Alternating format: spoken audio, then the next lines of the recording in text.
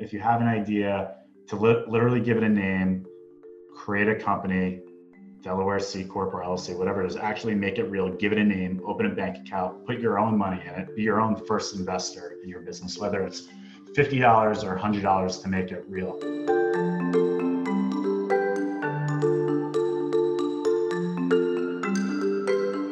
In part one of my conversation with Dan Reich, the founder and CEO of Troops, he discussed his vision to build an AI assistant that bridges information between employees and software with the ease of sending text to a friend.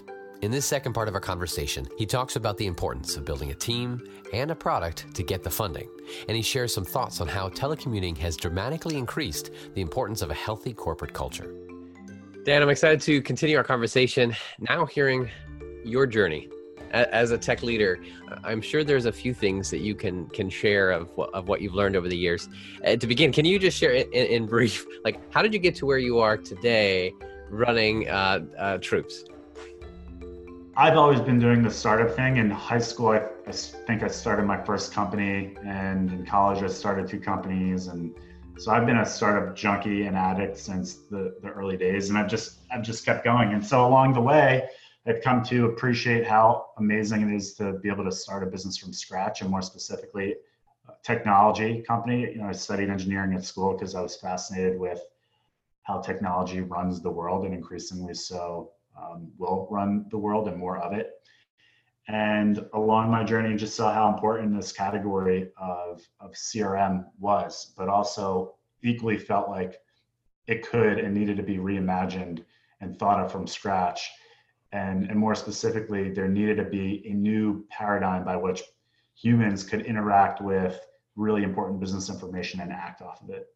The growth phase of a startup, I know, goes through multiple parts. First is the fundraising, and then you're getting your first couple clients, and then scaling from there. Let's start with fundraising, since this is not your first rodeo, but any thoughts you can share of to another entrepreneur on that phase, a tip that you can share, the tactic that works when you're trying to get it off the ground with fundraising? What would you share? Yeah. So when I think about that question, for me, it's really, how do you go from 0 to 1? How do you take an idea and get it off the ground and make it something tangible that you could build a team around, you could raise money around? So I think there's at least 2 immediate thoughts. I have many more, but the first one is this. I think in the beginning, when you're just getting started, people often have ideas and they don't make it tangible. So step 1, I think, is if you have an idea, to literally give it a name, create a company, Delaware C Corp or LLC, whatever it is, actually make it real, give it a name, open a bank account, put your own money in it, be your own first investor in your business, whether it's $50 or $100 to make it real. I think just doing that gives you something tangible and gives you momentum. So when you're having conversations with prospective investors or potential teammates, it's not an abstract thing you're thinking about doing. It's something you are already doing. It's already in progress, and you are already working on it. So I think that helps psychologically in so many really important ways. The second is for fundraising.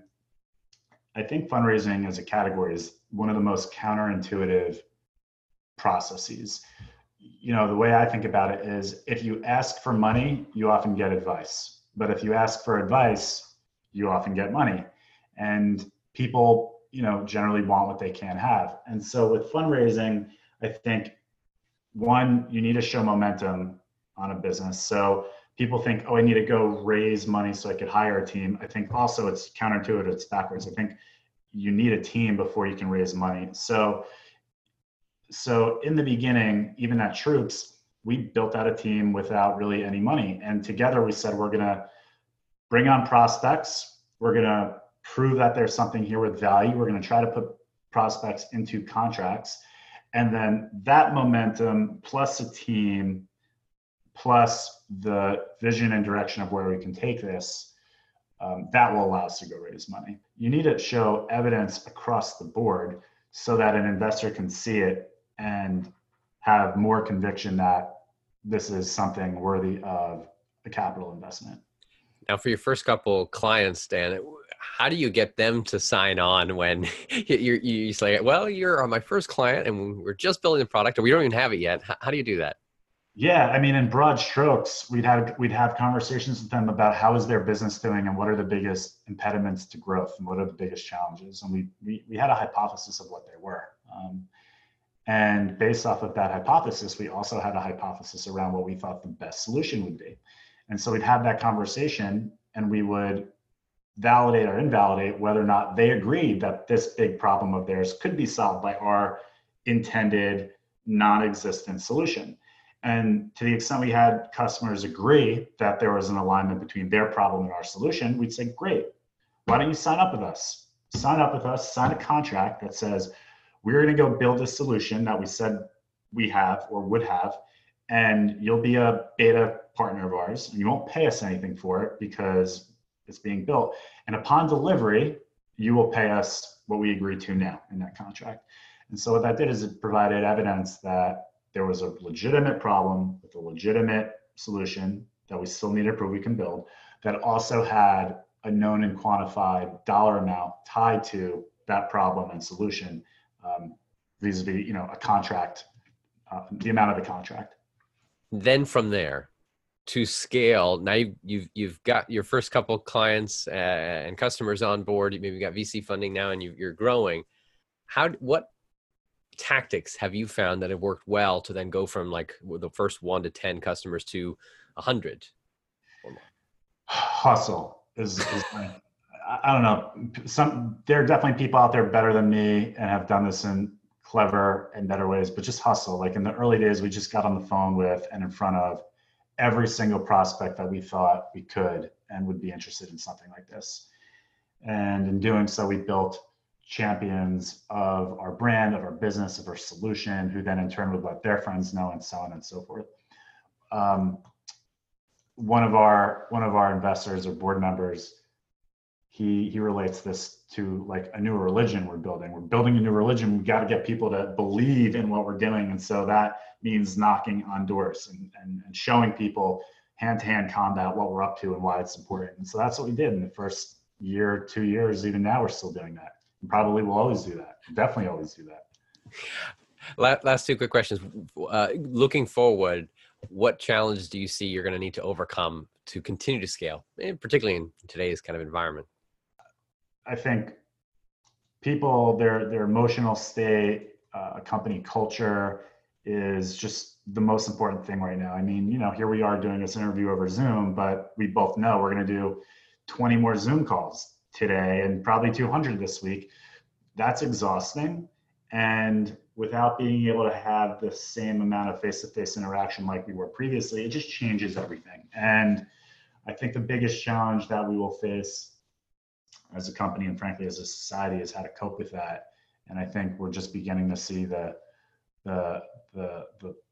areas where this hurts people.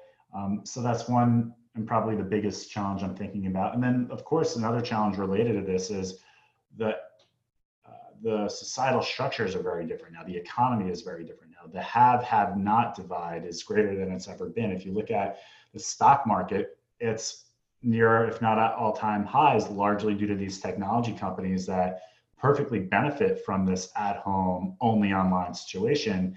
And at the same time, you've got hundreds, if not thousands of small businesses and entrepreneurs that are out of a job, that their business cannot recover. And I think we haven't even begun to see the ripple effects that will ultimately play into the economy and that will also impact our business. We have companies that are doing well that we work with and companies that aren't. If they are impacted, we are impacted. And so I think it's just also super early with how this whole thing shakes out. Last question for you. What kind of tech innovations do you predict we'll see in the near term and in the long term? So next year or so, and in 5-10 years? I think we're going to see, Bessemer Venture Partners did a state of SaaS for 2020. One of the predictions they made, which I wholeheartedly agree with, is this idea of automation at scale. As I mentioned, we believe there's only going to be more SaaS companies. There's only going to be a greater need for integration and automation. And I think we're going to see different permutations of what that looks like. So short term, Troops is one of those permutations, and I think we're going to see more of that. I also think as a result of this remote work environment, people don't know what other people are doing. So I think we're going to see an increase in things that measure and monitor usage across the different tech stacks. And, long term, I do think we're going to see a shift to investing in the physical world. I think we're going to see more investment in physical atoms and chemistry and physics, whether it's clean energy, whether it's better transportation, whether it's medicine and vaccines. Like, I think we've over-rotated on software, rightfully so, and it's just getting started. But I think we're also now going to see the emergence of and resurgence of really important things like energy and climate and so forth. That concludes the audio version of this episode. To see the original and more, visit our UpTech Report YouTube channel. If you know a tech company we should interview, you can nominate them at uptechreport.com. Or if you just prefer to listen, make sure you subscribe to this series on Apple Podcasts, Spotify, or your favorite podcasting app.